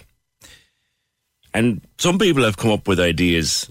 A friend of mine used to teach drama. Actually, Rachel Sarah Murphy used to teach drama here across the road, the Irish Film Institute, and at the start of her class she used to make everyone put their phone into a cardboard box which she would close. Other places, primary schools, they're bip, buzz, buzz, bip, buzz, buzz, and no matter how much you try, bzz, and they're all vibrating in pockets, they're the greatest distraction surely ever brought into a classroom. But people don't like to talk about banning things anymore, so they're trying to get the pupils to cooperate with a plan that everyone gets rid of their phone on the way in, so that no one has managed to sneak it in up their jumper. And it's called the Phone Away box. It's coming to Cork soon. It'll be coming to Carrigaline. They're doing it there. But it began at the Leinster Senior College in Newbridge, and the principal there is Carl Hegarty. Carl, it sounds like such a simple idea. How did you get people to cooperate, and how does it work? Good morning. Good morning, PJ. How are you? Thanks very much for having me on the show. When I became principal here in Leinster Senior College in 2017, it came very apparent to me that a major distraction was mobile phones. And I suppose myself and the study supervisor, Jerry Ryan, we sat down and we kind of came up with this idea of an acrylic box that you can attach to the outside of the school lockers, and it's a see-through acrylic box. Now, in some of the schools that we have this actually in, we have the school crests on the acrylic box as well. But basically then that it can be easily monitored when the students are either having their phone on them or they're actually in the box. So it's kind of a plan, not a ban. So like that they can actually, I don't think it's, this idea of banning phones. I think we need to move along with the times. Like, I suppose changes, mandatory growth is optional and things have changed. So this is giving students the opportunity they can bring their phone in, but when the bell goes, then they just put it in the acrylic box. And perhaps maybe sometimes teachers might want them to use it for their class, and that's absolutely fine as well. So it's a mutual respect for the teachers that they can teach, and that the students have a right as well to use it at certain times during the day. Why not just insist, Carl, no phones in the classroom? I don't think it's reality. I think it's a nice idea. I would be aware as well, and I've talked to other principals where all of a sudden then the student is leaving to go to the toilet 5 or 6 or 7 times in the one day. So that maybe they're going down to the toilets to be on their phone. If you ask students now and ask them, like, what is the biggest distraction for them, they will tell you very likely 9 out of 10 times they will tell you it is the phone. So this is not a kind of case of where you're trying to punish the young people, but I do think we can do better for our young people than telling them to hide it, or if I see it, we're going to take it. As I said, I think this is a mutual respect, and student councils have been involved in this as well, and it just seems to be gaining a bit of momentum. You see, call me old-fashioned if you will, but I'll ask the question, Carol, and I know you're a school principal, you're far more experienced in these things than I'll ever be. Who's in flipping charge here? What do you mean by that, PJ? Is it the teacher in charge of the class or the pupil? Rules are rules. Absolutely, yeah, rules are rules, but sure, if I think back to it, I was no angel myself, and when you're a young person, if there's a gap in the ditch, you're very likely to go through it, So what I think is, I like the analogy of the whole idea of cars. Like when cars came out first, there was no license or registration and so on. I think but then all of a sudden you start bringing in kind of restrictions and things like that, and licenses and that as well. And this is the same with the phone. I think young people strive when they have that restriction and boundaries. I think are extremely important, and not only maybe even for young people. I suppose, we find that, if I'm being totally honest, I would have used the phone an awful lot more over COVID than I did beforehand. So what we've actually found, an awful lot of even parents are actually getting the phone away boxes off us as well, because how many times do you think today is going to be said at the dinner table, will you put away that phone? So there's no real set place for the phone. Yeah. Now, there's an agreement involved in that if a child agrees to use it, they've got to sign a form, and if they don't want to use it, they've got to leave the phone at home. Yeah, that's it. So it's kind of like it's not, as I said, I'm not into this draconian attitude of kind of banning phones either, because some teachers will tell you that they actually use them in the class and they can be really, really beneficial. Yeah. And I'm all for that. I'm all for that as well. So this thing of kind of it's not an outright ban. I think it is quite positive, and it seems to be working well. So we've seen Wilson Secondary School in Westmeath as well, and we have it coming into 2 schools. We're taking orders now presently for September. I see. And it is a simple thing, goes in front of the locker, and is it locked with the same key, or is it locked at all? Well, it has to be locked to keep the phone safe, I suppose. Yeah, it's locked with a key, or there's a combination lock is another option as well. And then there's a master keys then as well, so that the teachers or whoever's supervising it throughout the day can just take a quick check to see that the student has their phone in the particular locker. Yeah, I mean, if a child has signed up, children in secondary school, say 15, 16 years of age, they've signed up to have the phone in the box, and then it just look, there's that phone and that phone, so there's 3 phones in one class, they're not in the box. What happens then? Well, I suppose that's up to every individual school to kind of put them in whatever, consequences they want. I know one school is actually putting in the yellow card into the box to kind of say that's kind of like a warning that they're aware that the phone's not there. And then you can kind of come to the whole idea of actually taking the phone off them. But my heart goes out to teachers, because if you're teaching a class and there's some student down at the back of the class and they're on their phone, what sort of judgment call does the teacher actually make? Do they disturb the whole class to deal with that? Or actually do they just let the class go ahead and one thing after another, then there's kind of, consequences and there's a bit of conflict. So this lessens the conflict. We're giving the students the opportunity to make the right decision here. I think we're being fair about it. If you ask young people, what do they hope to get in school, or what do they look for from a principal or teacher? It's fairness. And I think this, I think the phone away box provides that, How has it been received by the students themselves? Yeah, in general, I think it's received quite well, because I think they appreciate that, they're aware that it's not being done to punish them in any way or not. For me, if you want to be, the best footballer, you can be the best student, you can be, you need to be focused on what you're doing. And this is, obviously the phone is causing a distraction. Every year we hear about students not getting a course because they've missed out from 5 points or 10 points, so this, I think it's important that we try and provide the best environment possible where students can be focused and there's less distraction.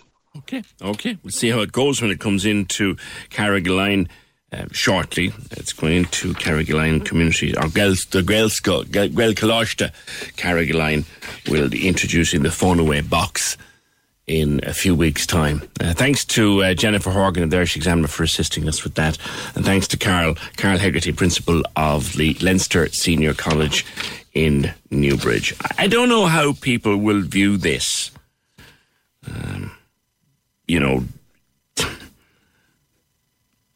It's a long time ago since I was in school, but we would just have had the phones taken off us, put into a drawer, and you would get it again going home, and you soaked it up. Simple. But things have changed, I guess. 0818 96 96 96. Can we just talk?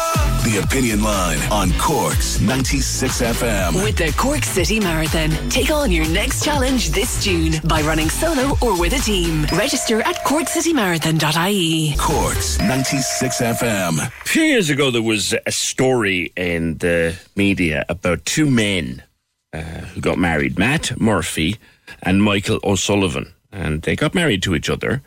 Now, they weren't gay. They were just wanted to be married to each other and be together and live their lives together. And that's what they call a platonic life partnership, and would appear to be on the rise as an idea, as a concept. Katie Brendan's been writing about it in her.ie. Katie, good morning. Good morning, PJ. Thanks for having me on. Delighted. They would have been the two that hit the headlines a number of years ago. But this is not a new concept. It dates back hundreds of years. Yeah. I mean, it's nothing new. It's definitely something that pops up a lot throughout history. I think it even dates back as far as the 1700s. So it's just that there wasn't a term to describe it then, and now there is.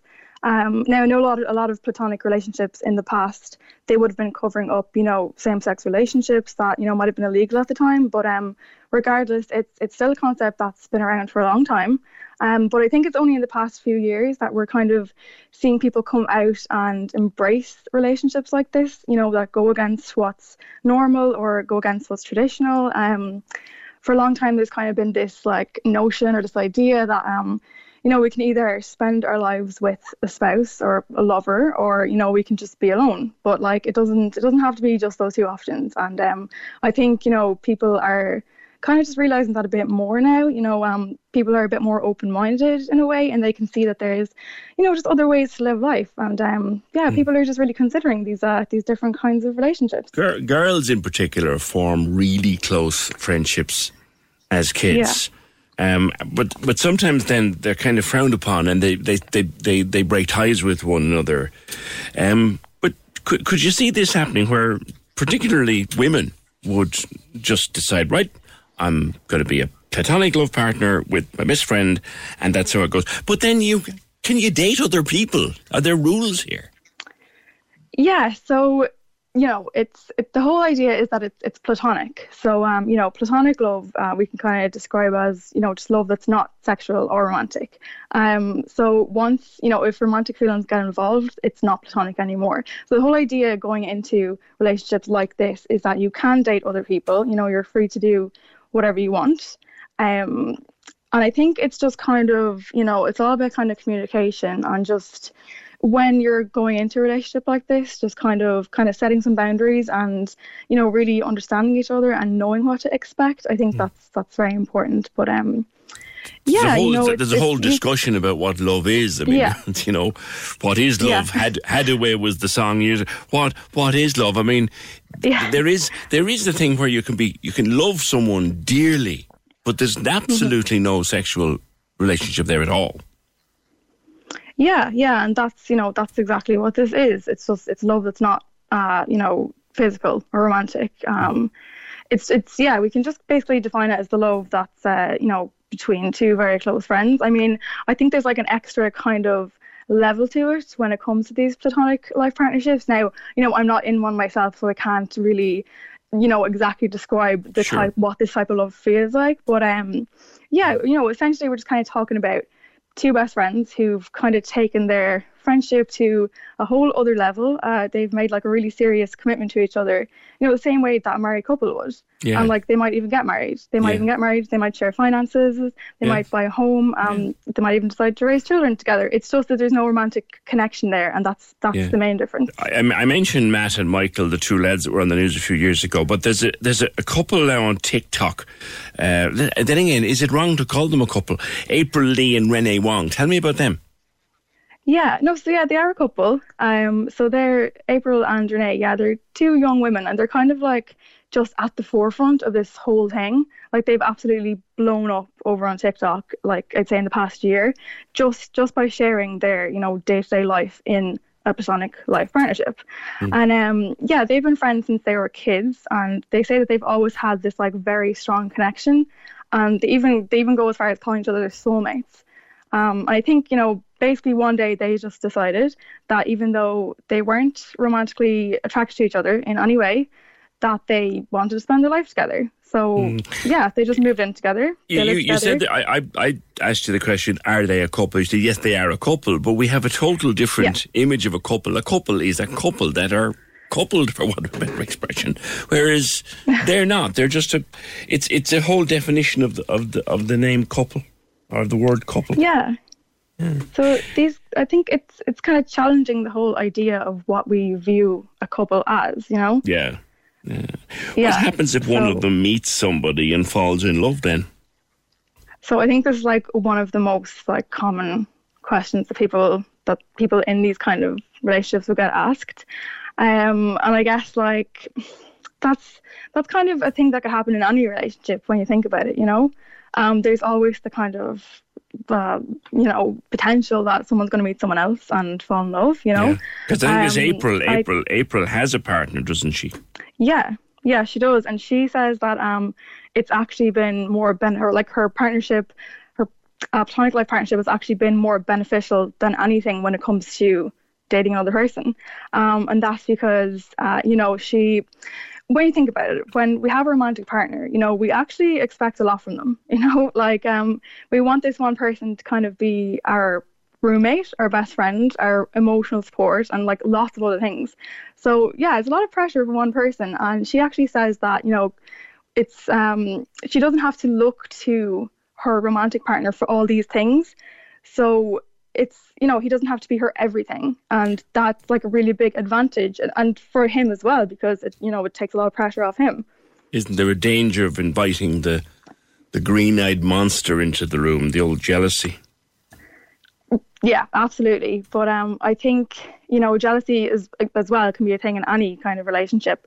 I think it's just when someone decides that they want to be in a platonic life partnership, it can be kind of similar to, say, a polyamorous relationship or an open relationship. And again, it's just all about communication and having boundaries, establishing what each person is comfortable with, just understanding each other. And that can just really help with any kind of jealousy that arises. I can imagine where it would be good for some people. You know, some people are just unlucky in love. They're unlucky in romance, and they have a trail of broken romances behind them. And they have this great friend who's always been there, and he or she also has a string of unlucky romantic relations. Should they seem made up for each other? There's no attraction between them. They love each other dearly. They're perfect candidates for one of these partnerships. Yeah. I think, like, even if you think back to when you're in school, like, and I'm sure, like, probably a lot of your listeners can relate to this, like, you might say to your friend, oh, you know, if we're not married by the time we're 40, we'll just get married to each other. Yeah. Like, I know that I've, like, had that. So, and as well, just, you know, when it comes to modern dating, like, I think it can just be so complicated these days, like, just with all these dating apps, and, like, I just feel like there's so much more to navigate. So I don't blame people for kind of getting fed up and tired and just wanting to consider other options, you know? I have to say, Katie, you know, you're a lot younger than me, and I'm sitting here nodding my head going, yep, I would so hate to be trying to date these days. Like, there's so many rules, like. Oh, stop, like, so much. And, you know, I think as well, just people are kind of getting fed up with the whole, like, there's always kind of been one way to do things, you know, like, the focus has always been on just monogamous relationships, you know, marriage, finding the one, pursuing romance, all of that. And life can just kind of become about that, but, like, not everyone actually wants that. Yeah. And I think a lot of people are just kind of saying, like, why is it just this one way? Like, why can't life focus on other things, like friendships? And at the end of the day, I think just as long as people are happy and they're not harming anyone, these relationships can be a really good thing, like a positive thing, you know? There you go. And of course, the property crisis, the fact that it's so hard to get a place to rent, let alone buy, you know, there's more buying power and more rental power if you've two people. Yeah, definitely. I'd say that has a big role to play. I think when it comes to the housing crisis, like, especially here, it's like, you know, who can afford a home on their own anymore? Like, no one. Like, realistically, very, very few people can do that. And I suppose with that comes, like, a pressure on young people in general just to find a partner and get married, like, before a certain age so they can get a mortgage and get out of their parents' home. Like, I know I've definitely felt that myself. That in itself is a whole other issue. But yeah, I think that has a lot to do with why people are kind of seeking out these kind of relationships as well. Yeah. Something else said, April gave an interview, that TikTok couple, and she said, you know, you don't have to worry about keeping the romance alive. The relationship is as strong as it was the first day. You don't have to worry about romantic gestures because we don't do that. We just live together. Yeah, I think, like, that's one of the main benefits that they would talk about. You know, their relationship, like, they have all the benefits of what you would kind of expect from, like, a marriage or a long-term relationship, just without all the added, like, you know... Go on, say it. Without the baggage. Without the baggage. Yeah, you don't go. Without the baggage, basically.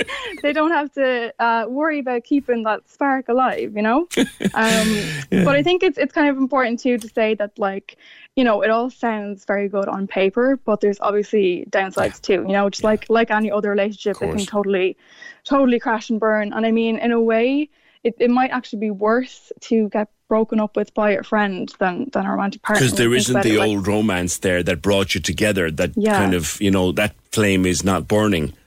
So, you know, Yeah, like, you could know this person your entire life, and then, you know, I guess you're kind of putting it at risk a little bit, but, you know. That's the thing too. You could destroy a beautiful friendship. I mean, you know, come live with me to know me. Do you know, you've been great friends with this person for God knows how long, and then you live with them, and after a week you go, oh God, I don't like, I don't. You're stuck with them then. You said you're not in one of these, Katie. Would they interest you at all? No. Oh, Jesus, I don't know if the cost of living keeps going up, I might have to consider it. And would there be someone who you said in school, do you know what? No, I'm actually just in a boring old relationship, regular myself. So, but I do think that it is something that like we're going to see a lot more of in the years to come. I do think it's going to get more and more popular. Kate reckons that two women would end up nagging each other to death, and that men would go for it because they'd escape the nagging. Could be. Katie, great talking to you. Thanks a lot. Katie Brennan, journalist with her.ie. Glad you said that, yeah, right. 0818 96 96 96. Do you know what would be lovely to find? I wonder, is there anyone in Cork or listening to us or anywhere around the world where we have many listeners on podcast and on Podcast Extra and on the app or on repeat overnight? Anybody who's actually in one of these relationships. Love to talk to you. Finally, today, a new book has been published that anyone who grew up or spent time in or is familiar with Paula Duff, you'll be interested in it. Because did you know that in Paula Duff there was a Cumann na mBan intelligence gathering group, there was a safe house, there was a landmine factory, an arms dump, and it was all in behind a family home and a little shop. There was a little shop in Paula Duff one time called Hegarty's. And Jim Hegarty has written this fascinating story. And I've been talking to him. Jim Hegarty, younger listeners who grew up in Paula Duff, their parents might remember a shop called Hegarty's, and they themselves might know a place called the Laurels. That was your family home. What they might not have known was the history. Yes, PJ, the Hegartys have been living there for generations. It was all Market Garden, as was all of Paula Duff and Ballyphehane, Toker area back in the day before the development came in. But if we go back 100 years or near enough, during the War of Independence, then the house was being used as a brigade house for the Cork Brigade, and the grounds itself were a safe house and a bomb factory, arms dump, and an intelligence house for the different brigades that travelled from Tipperary to Cork, giving the information to the Cork Brigade. And my two aunts then, a Nan Fennell or a Nan Hegarty and a Mamie Ford, were also involved. They were captains and a president of Cumann na mBan. So there was an awful lot of activity going on back then, and the house was being raided. Very close to Joe Murphy's house, which is also a neighbour of the Hegartys back in the day. My father, John Joe, in fact, was his commanding officer.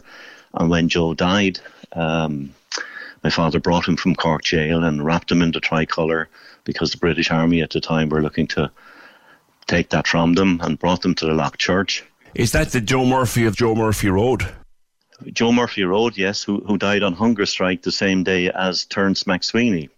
And Joe's story is often overlooked because of the Lord Mayor being the Lord Mayor. But now it's coming to the fore again, hopefully, and hopefully the story that we're implying in the book here, or including, will help that along its way, you know. But Joe died after 76 days. Yeah. And Cork City at the time, as you can imagine, was a hive of activity, but a dangerous place to live as well, you know. Paula Duff played a major role. So Joe was a neighbour of your family growing up, and your dad, was his commanding officer? Correct, yeah. Wow, yeah. Wow. So is that where you got the interest from, Jim, in all the family's history? It was really, I suppose, because in 1960 there was a plaque put on Joe Murphy's house. And I remember being at it and wondering, I was about 9 or 10 at the time, wondering what was going on. And then in 1963, a lot of men were back in the house again, but it was designing the plot for the Republican plot in Glasheen.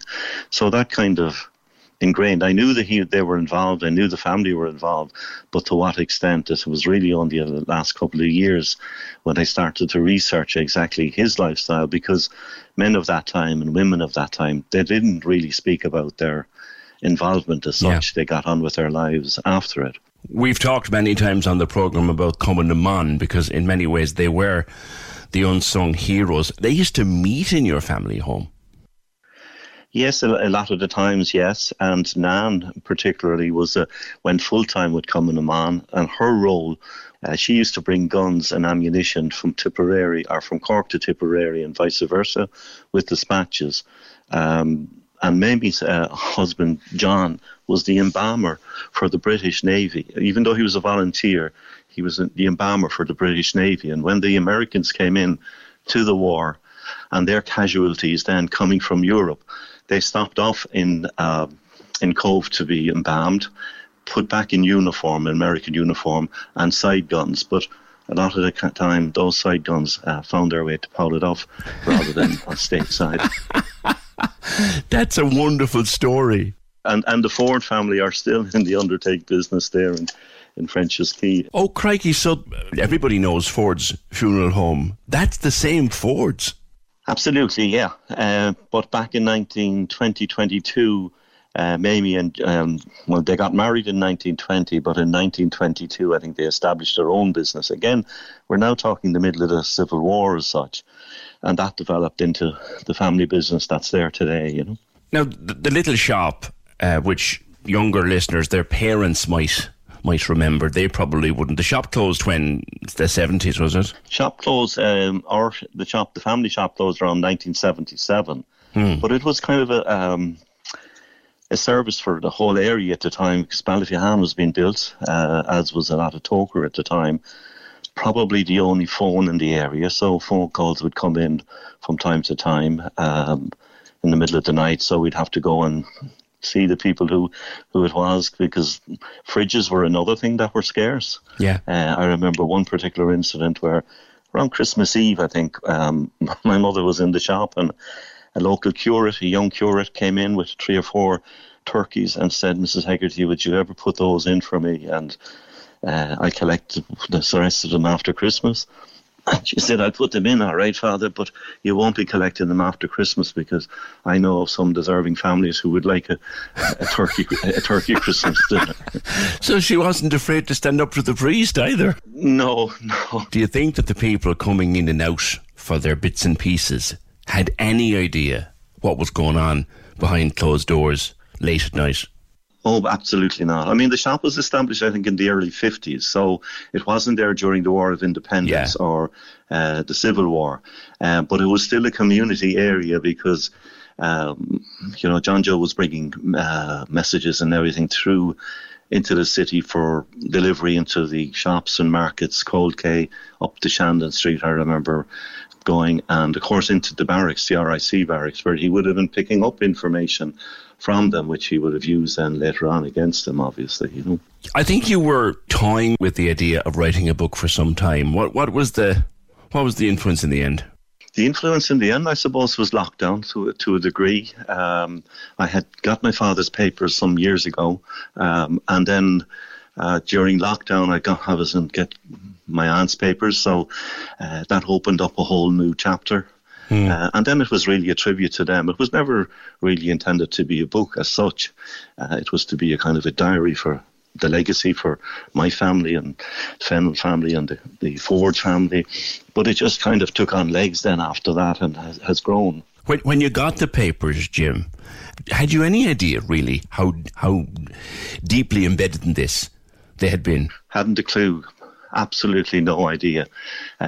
The burning of barracks, the raiding of the railways, going into Murray Shop, actually, that was one of the raids that was done by H Company and other companies involved. The nice thing about the other night, of course, was that the present owners of Murray's, the O'Connell, Georgina and Maria, turned up at the book launch. This is the famous Murray's on Patrick Street?